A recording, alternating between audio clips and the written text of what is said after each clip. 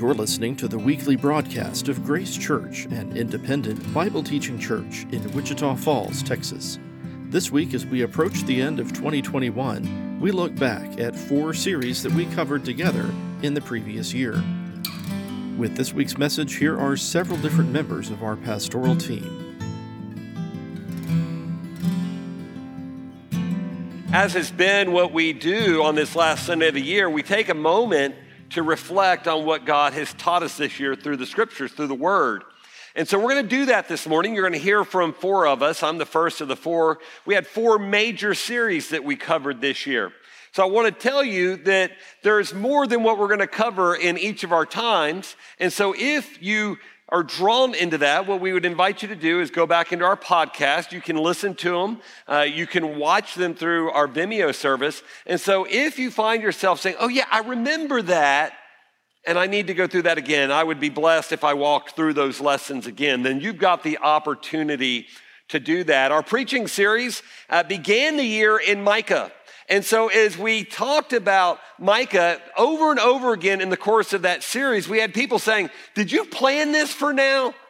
Because it sounds awfully similar to what we're living through. And so we talked about the fact, no, God plans our sermon series. That sermon series had been planned about 18 months before last January. And so we talked about Micah the prophet, and we walked into it, and it was a dark time. And so as we talk through that, God is upset. He's bringing judgment because these people who were his people that were intended to reflect his character in the world are doing such a poor job of it. And so he says, I'm going to come and I'm going to bring judgment. And so he outlines some of what's going on in their community. Things like this: woe to those who devise wickedness and work evil on their beds, and when the morning dawns, they perform it. My people are so wicked, they lay in bed plotting and scheming about the evil they're going to be able to go out and do in the morning. And then when morning comes, they go and do it. They covet fields and they seize them, and houses and they take them away. They press a man and his house, a man and his inheritance, because they're just stealing from everybody. They're taking what is not theirs. There is a powerful group that is taking whatever they want, and there is a group that is being oppressed. See, this sounds like it could be written today. God goes on to say, but lately my people have risen up as an enemy. My people are enemies. You strip the rich robe from those who pass by trustingly with no thought of war.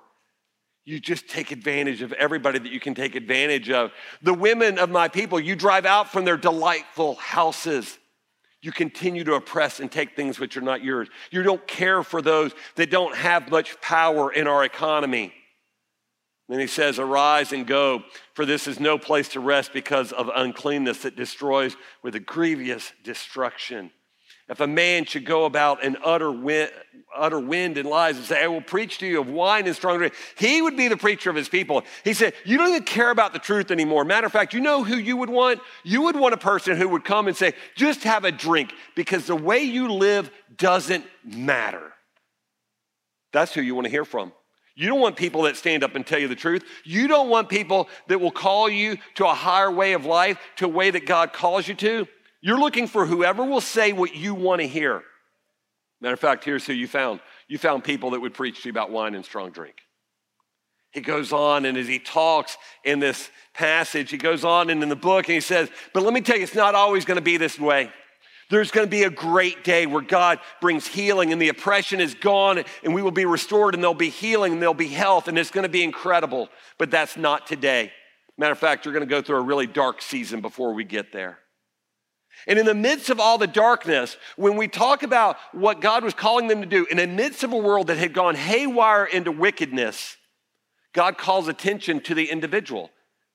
He said it this way: he has told you, O man, what is good, and what does the Lord require of you but to do justice and to love kindness and to walk humbly with your God. This wasn't new information. See, back in Deuteronomy, God had said it this way, and now Israel, what does the Lord your God require of you but to fear the Lord your God, to walk in all his ways, to love him, to serve the Lord your God with all your heart and with all your soul. See that first line? And now Israel. Well, the nation has gone astray. And as it has gone astray and the country has gone away into evil and wickedness, because it's the same question we ask, right? I can't control culture. I can't control my nation. What do I do? And we go from, oh, Israel to, oh, individual. And oh, individual, here's what is good. Here's what the Lord wants to show you. So he talks to us, and he talks to us about what it looks like to do justice. It's going to have to be this way, that we learn to relate to one another in fairness, in honor, caring for one another, but we can't get there until we learn how to love kindness. And that's that word that is God's hesed, the way that he cares for us, this loyal love, and the way that he steps towards you and me. Because it's not until we learn how to love kindness that we actually know how to do justice. Because we carry the heart of the Lord into our relationships. And how do we learn to love kindness? Well, we learn to love kindness as we learn to walk humbly with our God. The recognition that I am not God, he is God, and I need to walk in the humility of that. And what we see in this is the reality is that we go from an internal attitude to an external practice. Because that due justice has to begin with learning how to walk humbly with God. Because it's only in that we learn how to love kindness. It's only in loving kindness that we now carry that out into the world and have the capacity to do justice. Over and over again in the history of Grace Church, we've been asked our questions about politics and why we don't make public stands. Some of you may know this. As a church leadership team, we have an agreement that we will not politic for candidates or issues that are political in nature. That's why you don't see signs in our yards. It's not that we don't vote. It's not that we don't call people to that. But the reality of what we learn in Micah has shaped our church. And so there's this reality that we live in. And so if you've not understood that, we'd love for you to understand. Is that in the same way that the prophet Micah addressed a national problem that required an individual solution, from O Israel to O man, the individual, our elder board has remained steadfast that the problems and issues that we see in our own nation require an individual solution. Therefore, as has been our long-standing position in regard to politics, our elder board remains committed to not taking positions on behalf of the church regarding any local, national, political issue or candidate. The reason for this position is grounded in the mission of Grace Church. This is who we are, to raise up mature disciples of Jesus Christ, thus equipping individual believers to act as they are led by God regarding political issues and candidates. As such, we encourage our faithful body to carry the message of Jesus Christ to our nation and beyond by using your passions, gifts, and skills to demonstrate his love, truth, and redemption to those who are impoverished, marginalized, and hurting. That's how we will change this world. And that's the heart of our church, is that in the same way that Micah had to come before the people and say, this is what God asked you to do. And a culture that's gone haywire, you can't control the culture. But the question is, what can you do? What can I do? We can learn how to walk humbly with our God. And in doing so, we will learn to love kindness. And then we will have the capacity to step out in this world and do justice. Micah's name means who's like our God. And the question was at first, well, nobody's like our God. Our God is alone. And the second part of that was we're called to be like him, that we call to carry his character in this world. Join me in prayer. Father, as we step into this and we talk about who is like you, we recognize Israel didn't always share your values to love kindness and to do justice. Father, the question we've got to ask is, do we? Do we share your values? And so if you would just quietly, where you're sitting, ask yourself that question. Lord, do I value what you value?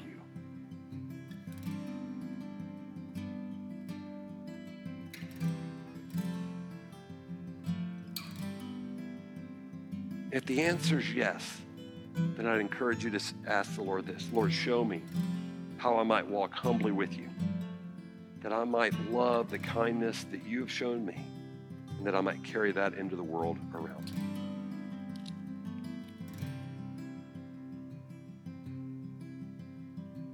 Father, it's with that heart we ask you to mold us, shape us, and conform us to your Son. It's in his name we pray. Amen. Amen. Well, continuing, coming out of Micah, we jumped into the book of Galatians. And starting in March, we walked through this book. It's a letter written by the Apostle Paul to these churches in Galatia that he had helped start. And we started right off the bat with Paul saying that I'm shocked that you're so quickly abandoning this gospel. He says, I'm astonished, in fact, That you're abandoning this gospel, that I was just there, I was just teaching you, I was just walking with you, and so quickly you're abandoning this gospel and turning to something different. You're turning to something else. And before we continue, we said gospel in this series hundreds, if not thousands of times, over and over again. We came back to this one true gospel that Paul was so adamant about. This gospel means good news. The good news is that the God of the universe loves you. That if you don't hear anything else this morning, we want you to know that the God of the universe loves you. No matter your story, no matter your background, no matter your past, no matter the mistakes that you've made or the regrets that you have, God looks at you with love. And he proved that by sending his son Jesus to die on the cross, and that he wanted to offer us a way to be in relationship with him, that our heavenly Father wants a relationship with us. This is the gospel that Paul is presenting. And so we think, okay, well, how do I get that relationship with God? It's up to me, right? It's up to my works. I have to do good and not do bad, right? That's how this system works. And Paul said, no, this true gospel is this, that we know that a person is not justified. Justified means being made right with God by works of the law. It's not through our own effort. It's not through our own works. Instead, it's by faith in Jesus Christ. And so we also have believed in Jesus Christ in order to be justified by faith in Christ, not by works of the law. Because by works of the law, no one will be justified. No matter how good you are or no matter how hard you try, that you'll never be able to earn your way to God. In this series, we talked about the idea of merit badges, and that I was a Boy Scout for a few years growing up, and I earned a few merit badges. And if you're unfamiliar with the Boy Scouts, the merit badges is a system you get to, you check off a few boxes, you learn some skills, and when you learn enough of them, they'll give you a badge to say, I know these things. And then if you get enough badges, you'll earn a new rank. And then if you get enough ranks, you'll earn that coveted Eagle Scout. And the merit badge system is great for the Boy Scouts, but it's terrible when it comes to our relationship with God. Because what the merit badge system says is that I have to be good enough to earn my way to God. And Paul says, no, that's not what this is about. And the tagline we had through our series was this, that if the gospel plus anything equals legalism. That if we try to add anything to the gospel, if we try to front load the gospel with works or cleaning up your act, we just end up with legalism. This is where the churches in Galatia were heading. We say, okay, I get that. I get that it's not up to me to be justified before God, but everything after that is up to me, right? Like justified by faith, and then I live my life as a Christian by trying really hard. And Paul would say, no, that's not it either. He says, in fact, the righteous shall live by faith. That not only is justification, that being made right before God by faith, but sanctification, the process of becoming more like Christ throughout our lives, that's also by faith. And so this faith that we live by, Paul tells us it leads to some incredible things. He says in chapter 5 that it leads to freedom. And that it's for freedom Christ has set us free. And so talking to these churches, he says, don't go back to that old way of living. You've been set free. Don't go back to slavery. And then he continues, he says, but God's kingdom is an upside-down kingdom. This freedom we have is different than what the world would say freedom is, that you're called to freedom, but you don't use that freedom for yourself. You don't use that freedom as an opportunity for your flesh, but instead, you use that freedom as an opportunity to serve one another, to love others. That we have been given this freedom through our faith to live this life, but it doesn't mean to do whatever we want. It means daily depending on Jesus.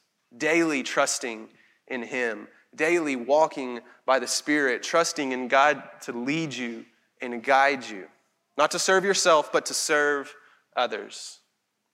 And that when we do that, as followers of Jesus, when we wake up in the morning and we say, God, today I'm going to trust in your Spirit to lead me, to guide me. I'm going to walk by your Spirit. God, I'm going to give you control. I'm going to surrender my control, and I'm going to trust you today. I'm going to live by faith today. We get what we wanted all along anyway. It says we get the fruit of the Spirit. This idea of love and joy and peace, patience, kindness, goodness, faithfulness, gentleness, self-control. That these are the fruit of the Spirit. Just before this, he had contrasted with the works of the flesh. When you try to work on your own, you don't get these things, but when you trust by faith in the Spirit, when you lean into his presence in your life, you get love and joy and peace. And that all of these things are available to you today. No matter your circumstances, no matter the situation you find yourself in, it's not if you work hard enough or do all of the right things, it's if you trust and walk by the Spirit. We said that the gospel plus anything equals legalism, and we said we could take it a step further and say the gospel plus anything is nothing, that you're left with nothing. And so we challenged you to trust, to live by faith, and walk by the Spirit. Let me pray for us as we continue our service this morning. God, we thank you for the gospel. We thank you for this good news that when you look at us, you love us. Even though we don't deserve it, even though we could never earn it, you sent a way through your Son Jesus that we could be made right with you, that we could be justified, that we could live in relationship with you, that you might forgive all of our mistakes and failures, and that you've given us the Holy Spirit to lead us and to guide us into what it means to follow you, that we don't have to do it all on our own, we don't have to have it all figured out, that we can wake up each day and just trust in you. So God, I pray as a body of believers that we might do that heading into the new year, that we might slow down, we might pause, we might be aware of your presence, and that we might lean in and trust you, knowing that when we do that, we get the fruit of the Spirit, this love and joy and peace that we all desire. It's in Jesus' name that I pray. Amen. Well, last summer we began a series that we titled Hills and Valleys. It was a look at select moments in the life of David. And so we looked at 1st and 2nd Samuel, and we saw some of those proverbial hilltop moments like David as a young boy being anointed as king, or when David defeated Goliath in battle. Saw some of those valley moments in David's life, like when he was on the run from Saul who sought to kill him, or when he committed that sin of adultery and then murder with Bathsheba and her husband Uriah, or when he lost his son Absalom. And in those hilltop moments, the highs of David's life, one thing that we saw him do is he modeled courage and faithfulness. But David's courage wasn't like the courage that our world so often defines and upholds. He had a courage not founded in his own strength, but in the strength of the Lord. See, David defined victory as following after and trusting in the Lord. And so one of the things that we saw in David's life, one of the lessons that we could learn from those hilltop moments, was that we recognize our own insufficiency and to trust in the strength of the Lord. That when we find ourselves in those hilltop moments in our own life, that we recognize, look, that I'm not here just because of how good I am or because of my own strength, because of how good God is. And so we should memorialize those times when God provides and see his hand at work in our lives. But David also experienced some valleys. And I believe we actually learn more from the valleys than we do from those hilltop moments. We saw those low points in David's life, like when he committed that sin of murder and adultery. He commits adultery with Bathsheba, and then in an effort to sort of cover his tracks, he has her husband murdered. And we see that, and we go, man, I could never imagine doing something that bad. I can't imagine committing a sin that bad. And so David, that was a horrible, horrible thing you did. And yet others of us, sometimes we look at that and we go, actually, I can kind of relate to David. I feel the guilt and the shame of my own sin. And I feel like, I do feel like I'm that bad. And I think either way, whichever of those you find yourself in, I think the reality that God wants us to see in David's life is, look, you are never outside the reach of God's grace and his redemption. But in that moment, David, we could clearly see that the consequences of David's sin, it was a direct result. The valley that he was in was a direct result of his own sin. So sometimes those valleys are a result of our own sin, but other times, maybe they're not. And so when we saw David on the run from Saul, We could even argue that, look, God actually did that. That was God's fault. He put David in the path of Saul's murderous rage. And so David didn't do anything to put himself in that situation. And so David could have asked, and oftentimes when we're in those valley moments, we might ask, God, how could you let me go through this? Why would you let me experience this valley? And there are a couple lessons that I think we can take away. There were many lessons that we learned from the life of David, a couple that we can take away from those valley moments. And the first is this, is that suffering is always a result of sin. Suffering is always the result of someone's sin. You see, David was part of a lineage that goes all the way back to the Garden of Eden, where we saw Adam and Eve, who had the opportunity to live and to stay in perfect relationship with their Creator. And then they rebelled. They chose to define good on their own terms. And by sinning, they introduced suffering into a once perfect world. But the story of original sin wasn't just about a curse, it was also about a promise. And in that moment, God made a promise that it would be from the seed of that woman that he would raise up a Savior, a solution to the problem of sin and suffering. That from her forward, there would be this lineage out of which he would bring up Jesus to save us from sin. And David was part of that lineage. And so he recognized that the same God who made that promise is a God I can trust in my valleys, a God who can take my low points, my suffering, and he can redeem them for my good. He knew that he could trust God. And so we can look at David's example and we can see that in our suffering, God is with us, and he will bring about our good. And so what I invite you to do this morning as we go back into a time of prayer and reflection is to consider maybe where you are right now. The past year has probably brought you through multiple hilltop moments and valleys. But I encourage you to consider where you're at right now and what it would look like to draw close to the Lord, whether you're on one of those highs or in a low. So let's go into a time of prayer and reflection now. Let's pray. Father, we're grateful for the stories that we see in the life of your servant, David. Grateful for a chance as a church to examine those, to look closely at the stories of his life and to see not just his example, but your presence, how you walked with him, how you forgave and redeemed, how you raised him up, how you provided. Father, we experience a lot of hills and valleys in our own lives. So, Father, I pray that now as we're here and we consider what this last year has looked like for us, where we're at right now, Father, I pray that you would invite us to draw near to you. So wherever you sit right now and wherever you're at spiritually, and whether it's a hill or a valley, I just invite you to consider that. Are you in a high right now? And what does it look like? What does it look like to acknowledge the Lord's provision in that hilltop moment? What does it look like to memorialize the way God has provided for you, his strength to get you there? And if you're in a valley, if you're in a low right now and experiencing suffering, what would it look like to trust the Lord with this time? To trust that he can redeem this suffering for your good.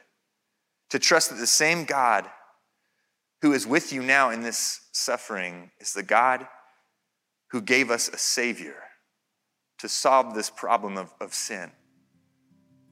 So I encourage you to consider that now. Father, as we think through that, I pray that you would draw us near to you, Father. You know where we're at, each and every one of us. You know what those hilltop moments look like, and you know what those valleys look like. Father, would you draw us near to you? If we're experiencing victory and we're experiencing prosperity right now, would you just help us to see the ways that you've delivered and been good and provided for us? And for those of us who are struggling right now, who are enduring a season of pain, Father, would you just let your presence be very, very tangible to us? Let us feel you near to us. Let us trust that whatever we're going through right now, Father, you are good and gracious, and you will redeem this suffering for our good. Draw us close to you. Draw us deeper into that trusting relationship you so desire from each and every one of us. We pray these things in your name. Amen. We finished our year in 1 Peter. One of my favorite axioms in Bible study methods is context, context, context. When you study Scripture, you always want to look at the context, and there's a real important point of context in 1 Peter. It's written by Peter. I wish we had a photograph of Peter. I'm pretty sure his mouth is shaped like his foot because that's where he spent most of his time, okay? One commentator has referred to Peter and called him ready, fire, aim. For you non-gun people, you're supposed to aim before you fire, okay? Peter, here's the guy who, when you go through the New Testament, if there's not anybody in there you can relate to, if you're like me, you can relate to him. He is always he's just getting into a mess with his mouth usually, which is what usually gets me in trouble. Some have characterized Peter as the apostle of hope. And part of the reason for that is because of that. Because of the way he looks in the gospel compared to the way he looks after Pentecost. And what we see in 1 Peter is he begins to write a letter as he's moving towards the end of his life. And he's going to be writing to people just like himself. People who sometimes are very aggressive, very excited, very ambitious, and sometimes are faltering and failing and scared. Peter denied his Lord 3 times. And yet, later in life, Peter chooses to be martyred, chooses to be crucified upside down when he is martyred. That's the transformation of Peter. Peter's story and Peter's letter is a message of hope to you and I. We characterize this journey through 1 Peter as a road trip. And the thing about road trips is there's always some anticipation. Never mind what type of road trip it's on, there's anticipation. You're either ready for it to be over or you're ready to get to where you're headed. But there's always anticipation. And we see that in the letter of 1 Peter. And he brings that out in the very first verse. He tells us that we're exiles. There's 3 things that Peter wants us to know, this apostle of hope. He wants us to know 3 key points, and we're going to look at those real quick. The first one is we're exiles. That's how he calls us in verse 1. Then later in verse 2, we read this.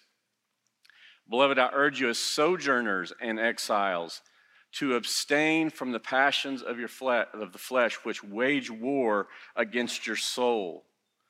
He wants us to see that we're exiles and we're sojourners. You know what the key idea is, the thing that he wants us to think about there? This isn't home. We're not home. And then he introduces this idea at the very end. He says, which wage war against your soul. He brings in this concept of war. Not only are we on a road trip, but we talked about this, we're not on a picnic, are we? We're actually enemies behind enemy lines. We're in a world that's full of struggles and difficulties. And the second thing Peter wants us to know, it's not going to be easy. Look at what he says in chapter 4. He says, beloved. He's talking to other followers of Jesus just like him. Beloved, do not be surprised at the fiery trial when it comes upon you to test you as though something strange were happening to you. Do you know why Peter tells them not to be surprised? Because they were probably acting surprised. I don't know if you do that or not, but I'm going along, I'm planning, I'm trying to live my life the right way, and then all of a sudden problems come and difficulties arise, and I'm like, oh, how'd this happen? Yeah, you've been there, haven't you? Yeah. You think, well, if I live right and I do good and I think and I'm smart, then life's going to go well. And Peter's saying, no. You're on a road trip and you're behind enemy lines. So the first 2 things he wants us to know, 1, we're not home. We're exiles. We're sojourners. We're in another place, and it's hostile to us. That's the second thing. It's not going to be easy. But he's the apostle of hope, right? So he moves from that idea of that kind of heavy message. It's not going to be easy. You're in a place where there's an enemy and he's out to get you. And he wants us to know an important point, though. It's going to end. In fact, in chapter 4, he starts off, the end of all things is at hand. I got to walk you through that passage. The end of all things is at hand. If you're hurting, if you're suffering, if you're in a difficult time, it's going to come to an end. And then he puts it this way. He says this in chapter 5, and after you have suffered a little while. He used that phrase back in chapter 1. It's a constant theme. It's going to hurt for a little while. And the God of all grace, who has called you to his eternal glory in Christ, will himself. Now notice what this one who's coming is going to do. The apostle of hope, he's pointing us to our hope. And look what he says. He himself will restore, confirm, strengthen, and establish you. That's what this one that's coming is going to do. He concludes, to him be the dominion forever and ever. Amen. The apostle of hope lived with hope. The apostle knew that the life of the followers of Jesus was not going to be easy. It was not going to be a picnic. And he always is pointing them to Jesus. And he wants them to think like exiles. He wants them to expect it to be difficult at times. And he wants them to know that the end of all things, the difficult things, is coming. But for you and I, the end of those things is the beginning of something new. You see, 1 Peter is all about having the right mental attitude. He says this in chapter 4. This is part of verse 1. He says, since therefore Christ suffered in the flesh, arm yourself, now notice, with the same way of thinking. The same way of thinking as Jesus. That's what he's talking about. Peter wants us to have the same attitude that our Savior had. That we are not here to be as successful as we can and to be as productive as we can, to be as well known as we can, to be as famous as we can. If you can do those things, that's great. But that's not the goal. That's not the destination. The destination, it's a character. It's the development of who we are to be like him. The world tells you, hey, sin is fun. When you sin, it makes you unique. I read a commentator not too long ago. He said, that's a lie. People who sin are all the same. Sin makes you the same. But as you become like Christ, as you become that new creation, who you were created to be, then and only then do you become unique. And as we're here in this difficult world, he's working on our character. And then one day he's going to call us home, or he's going to come and get us. And then we're going to have the full consummation of being home and being, and here it is, the way we were meant to be. We talked about it last week, shalom. That word shalom means the way things are supposed to be. This is how we finished our year, with a message of hope. But it's going to require a mental attitude. So as we move now into a time of reflection, I'm going to ask you, as I ask myself, to allow the Lord to show us, where do we need to change our attitude about this world? Why are we so surprised when it's not easy? Why are we so surprised when people don't like the message that we have? Why are we so surprised when people think we're strange? We need to have an attitude adjustment. And once we do that, then we can live with hope. Then we can be like Peter, whose transformation is amazing. And it wasn't finished yet, and neither is ours. Let's pray. Heavenly Father, we do need you to show us where maybe we've put down roots too far in this world. Maybe too many of our hopes are set on things working out the way they're supposed to be here. Help us to set our mind on you. Help us to follow your lead. When we're successful, let us be successful in honoring you and representing you in whatever we do and however we do it. Help us to love the way you love, to live the way you live. Help us, Father, to think the way Jesus thought while he was here. I ask you now to search us and show us where we're not doing that.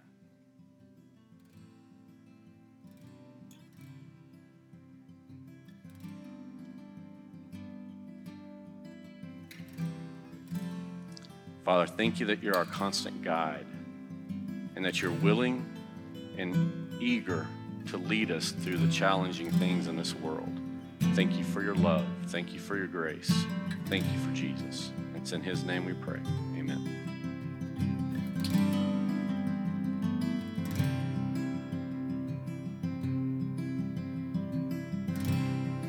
You've been listening to the weekly broadcast of Grace Church, an independent Bible teaching church in Wichita Falls, Texas. You can join us for worship Sunday mornings at our campus on Stone Lake Drive in Wichita Falls. Stream services live online at gracechurch.com or subscribe to our podcast published on Apple, Google, and Spotify. From all of us at Grace Church, thanks for listening. We'll see you next time.